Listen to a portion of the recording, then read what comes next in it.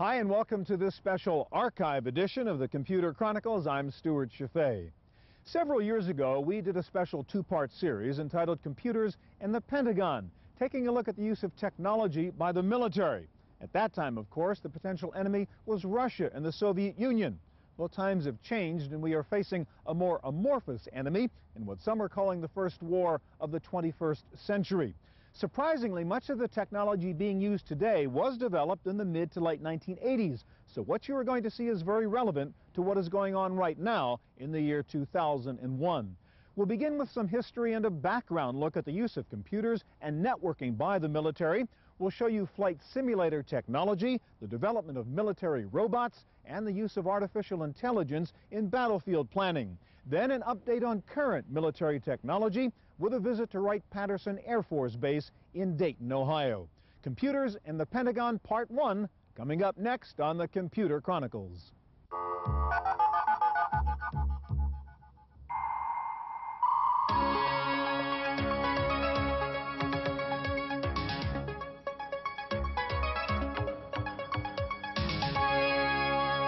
Computer Chronicles is made possible in part by PC to PC, the online computer migration service from PC First, moving files, applications, and preferences from your old computer to your new one.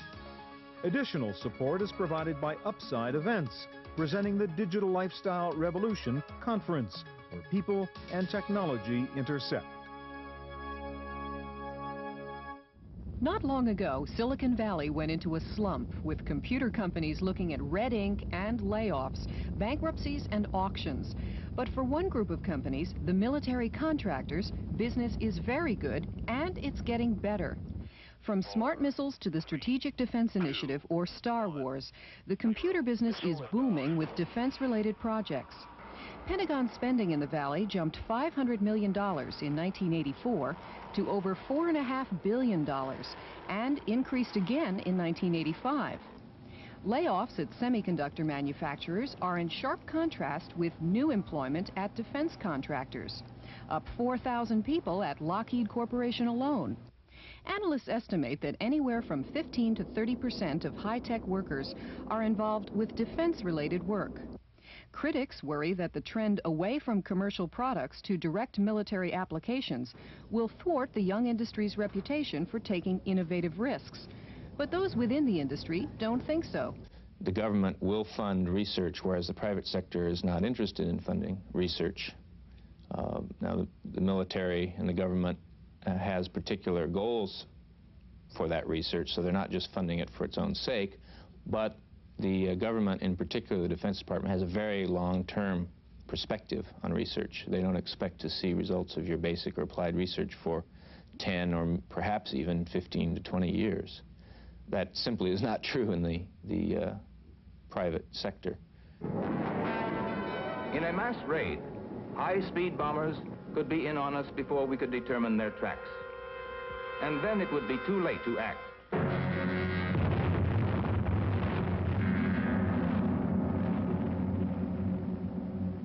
We cannot afford to take that chance.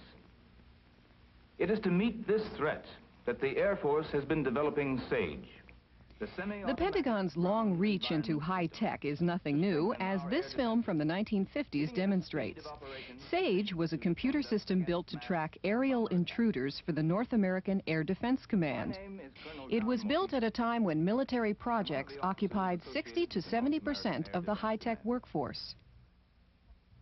Even the earliest mainframes were designed for military purposes. The ENIAC, shown in this 1946 film clip, has a place in history as the first general-purpose electronic computer. It was also funded by the U.S. Army to calculate shell trajectories and to produce artillery firing tables for wartime use, even if it did take 2 days of programming for a 20-second calculation. In the United States, much of the advanced research in computer technology is paid for and directed by military agencies. The Defense Advanced Research Projects Agency, or DARPA, funds research in the outer realm of technology. DARPA is credited with developing the building blocks of modern computers, from microcircuitry to the mouse. Critics of Pentagon-funded research voice concerns about the way projects are financed and the danger of relying too heavily on military funding. Unlike the lean startup that relies on venture capital, military contractors are guaranteed a profit called cost-plus financing. And still unanswered is how the push for military computers will affect our standing in the international race for computer supremacy.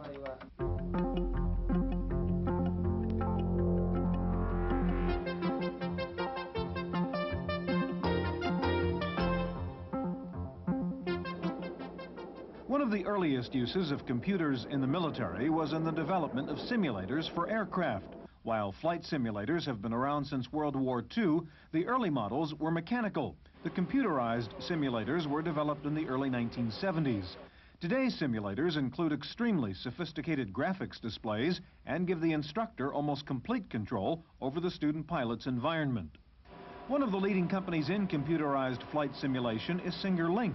The Link simulators have been developed for military aircraft like the B-52 bomber, the C-130 transport, F-16 and F-111 fighters, and the Huey and Cobra helicopters. At Indiantown Gap, Pennsylvania, a Singer Link simulator is being used to train pilots on the Huey or UH-1 helicopter.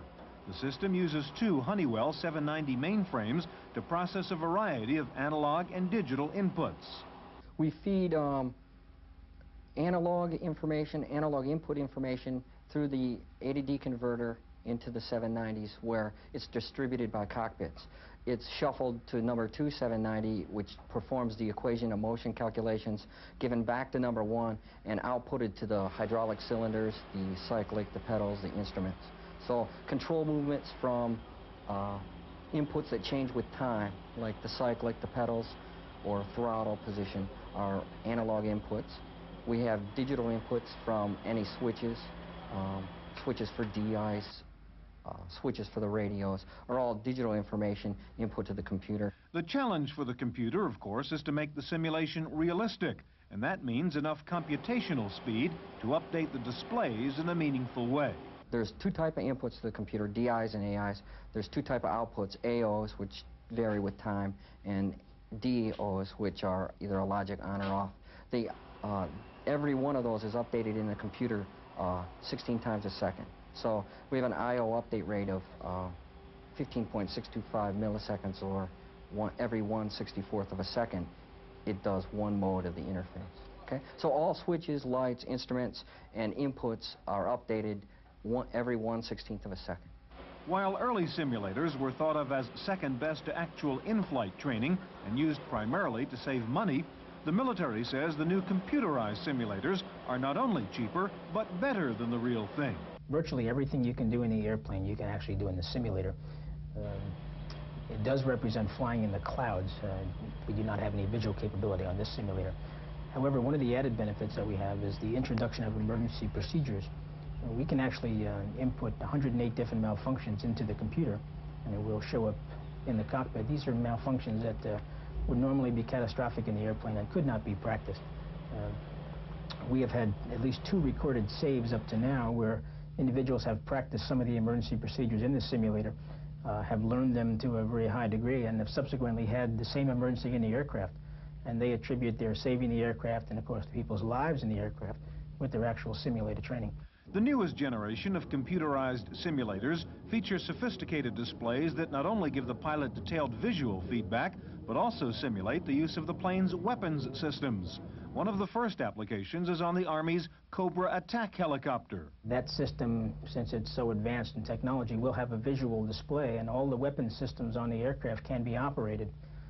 The benefit to this is the weapon systems are so expensive to operate, and ammunition is so expensive, and the limited areas that we can actually train in are so far away that they will be able to fire the weapon systems and to stay proficient in the weapon systems by using this. As I mentioned before, very rarely does a Cobra aviator get a chance to fire the TOW missile because of the cost and because of how big a range area you need. Well, here in the simulator, he can fire TOW missiles virtually all day long. These computerized simulators are designed to train men to operate sophisticated military equipment. But in just a minute, we'll take a look at military robots that don't need any men at all.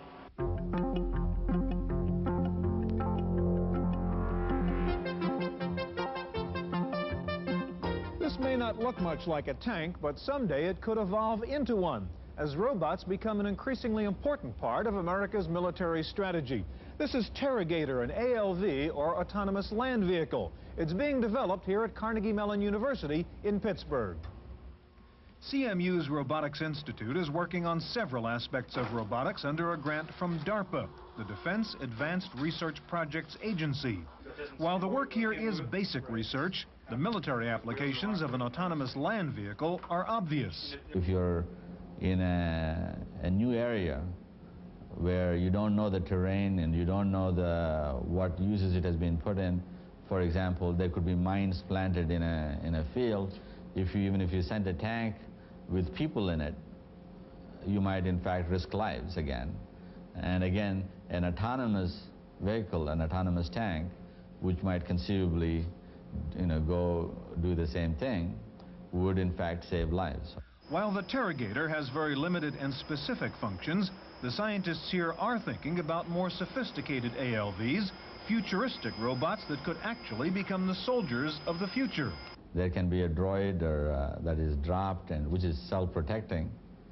If you've been seeing the Empire Strikes Back, they have these little droids that are dropped, and they are completely able to protect themselves. They shoot back and they're able to sense who is there and so on, but they're mainly able to survive, and even their destruction serves a purpose.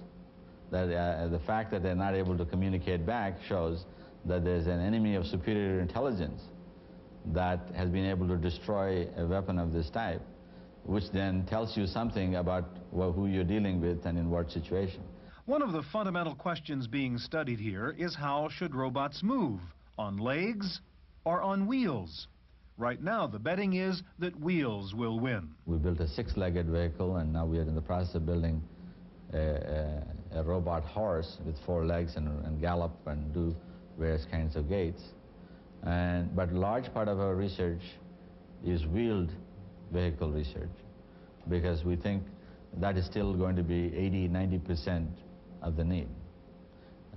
Just because birds fly a certain way, you don't build airplanes the same way. So just because people walk doesn't mean you have to build robots that walk. But wheels present lots of problems. To move quickly, a robot may have to spin around. Not an easy task for a robot with old-fashioned wheels.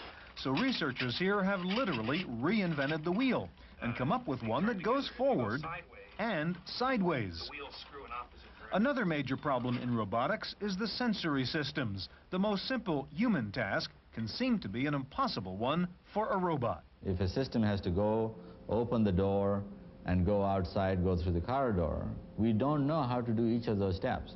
Opening the door without tearing the knob off is a very major problem.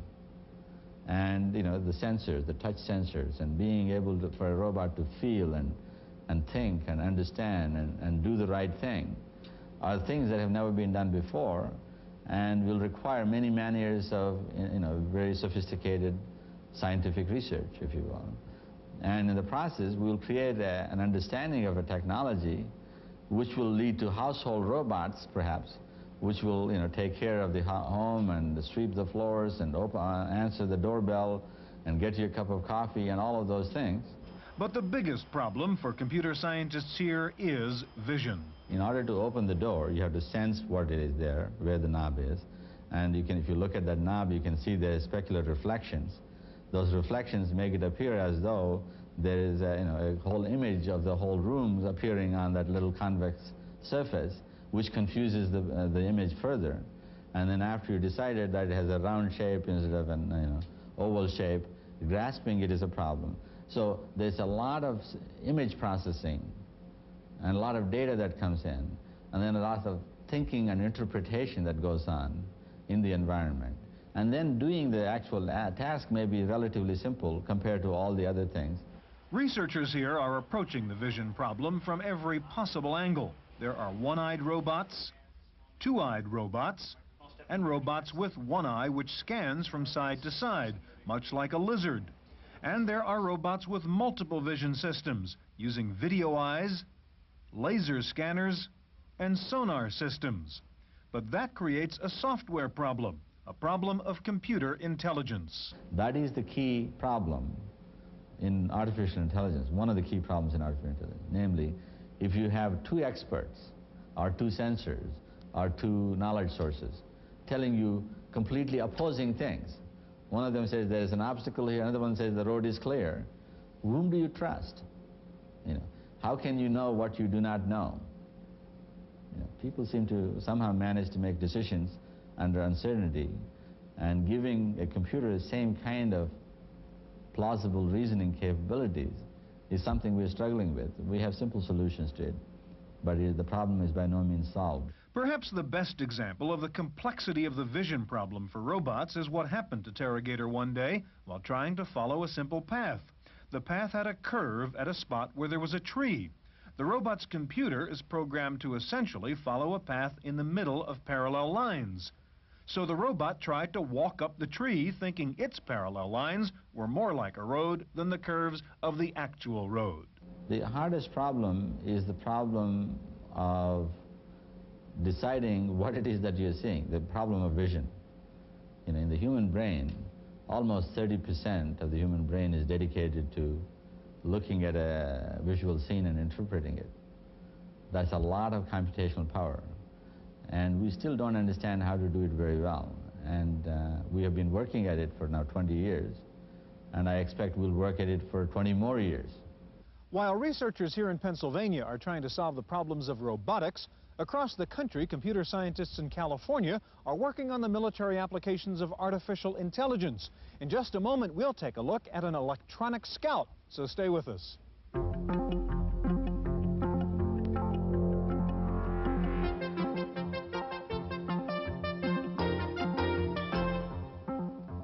At Advanced Decision Systems in Mountain View, California, artificial intelligence takes the form of a tactical expert system that can assess threats, plan, and advise with the help of a knowledge base.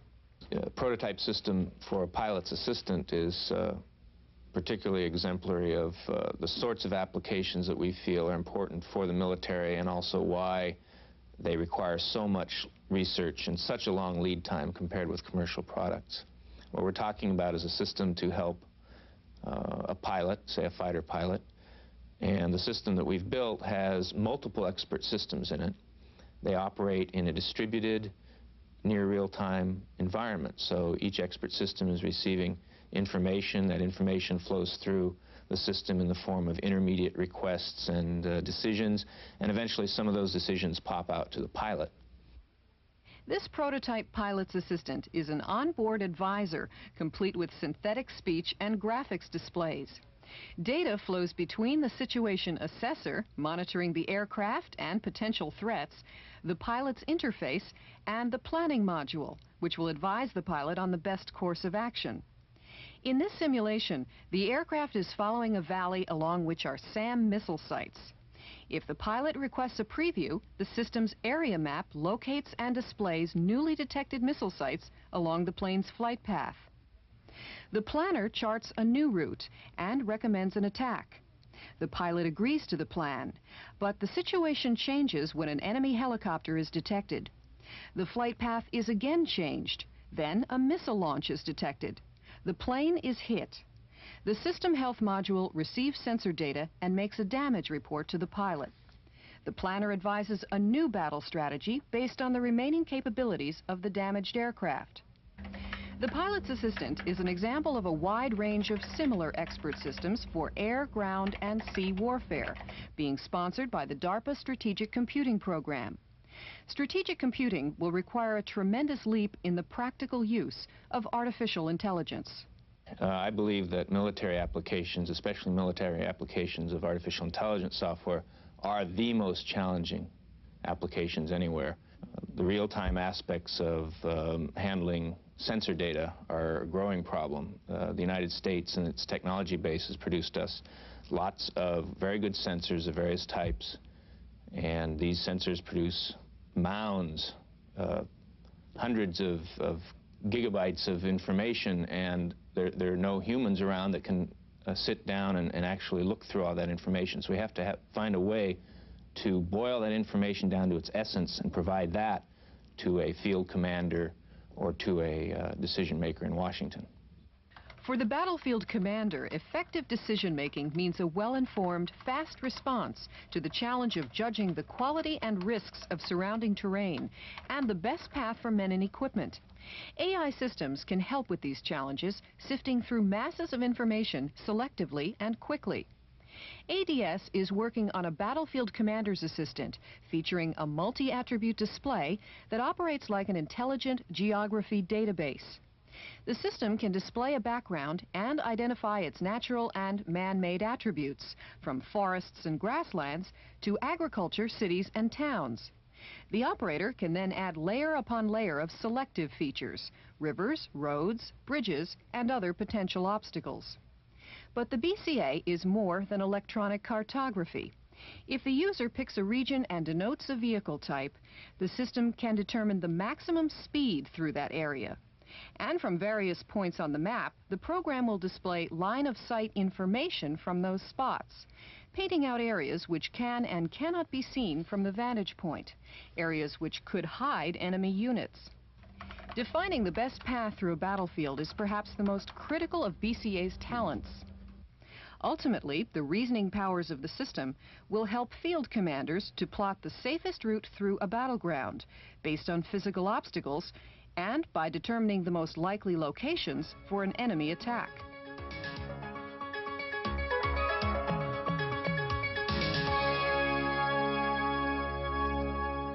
Well, the Pentagon may be in Washington, D.C., but out here in the middle of Ohio, the Department of Defense has one of the biggest computing centers you'll ever see. In fact, this is the major R&D lab for the U.S. Air Force, where they test and simulate new weapon systems. Wright-Patterson Air Force Base, named after the aviation pioneers and the founder of NCR, is located just a stone's throw from the airfield where Wilbur and Orville first experimented with heavier-than-air flight. While they went to Kitty Hawk, North Carolina to do their first experimental flight, they actually designed the first airplane here in Dayton. The Wright brothers started out in the bicycle business, running this little bicycle shop, which still stands in downtown Dayton. And here at the U.S. Air Force Museum, you can see the actual 1906 U.S. patent for what was then called the flying machine. In less than 100 years, the art of flying has changed quite a bit.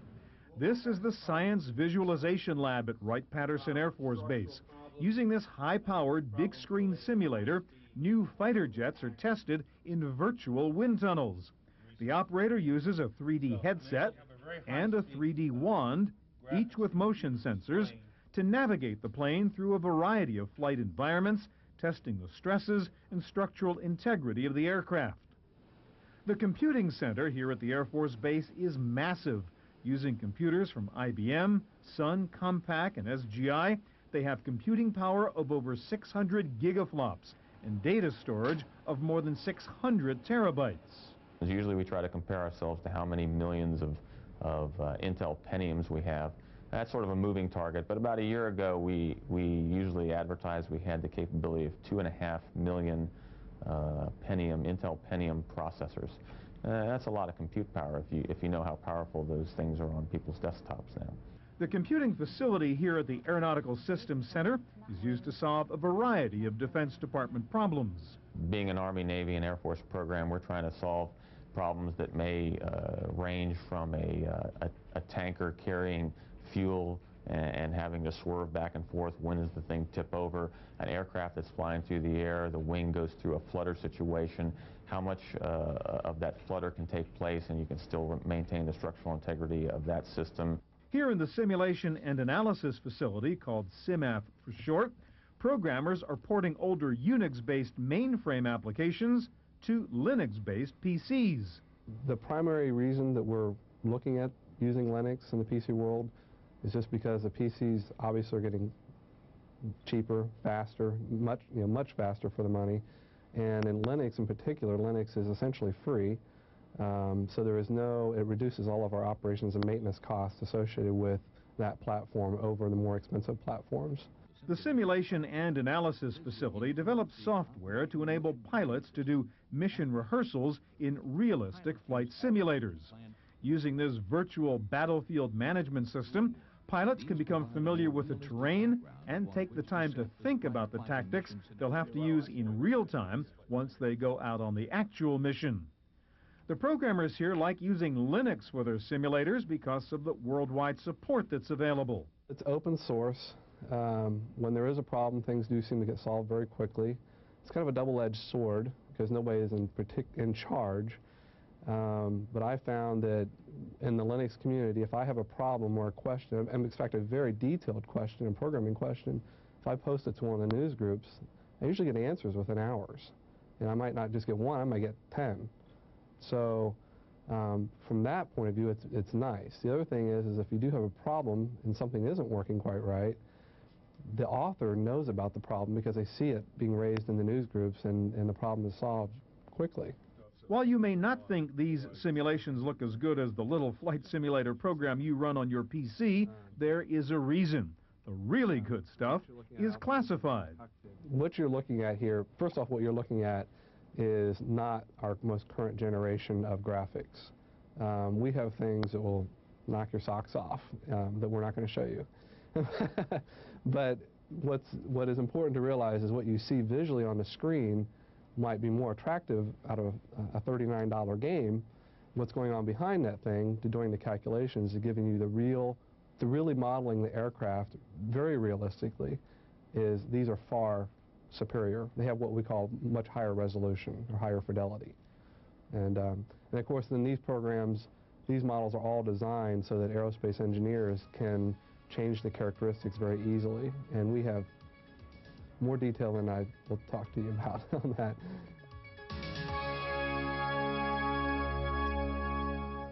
That's it for part one of our special series on computers and the Pentagon. We'll have the conclusion of the series next week. Thanks so much for joining us, and I hope we'll see you again here next time on the Computer Chronicles. Computer Chronicles is made possible in part by PC to PC, the online computer migration service from PC First, moving files, applications, and preferences from your old computer to your new one. Additional support is provided by Upside Events, presenting the Digital Lifestyle Revolution Conference, where people and technology intersect. To purchase a videotape copy of today's program, call toll-free 1-888-310-7850. Please specify the show number and the topic.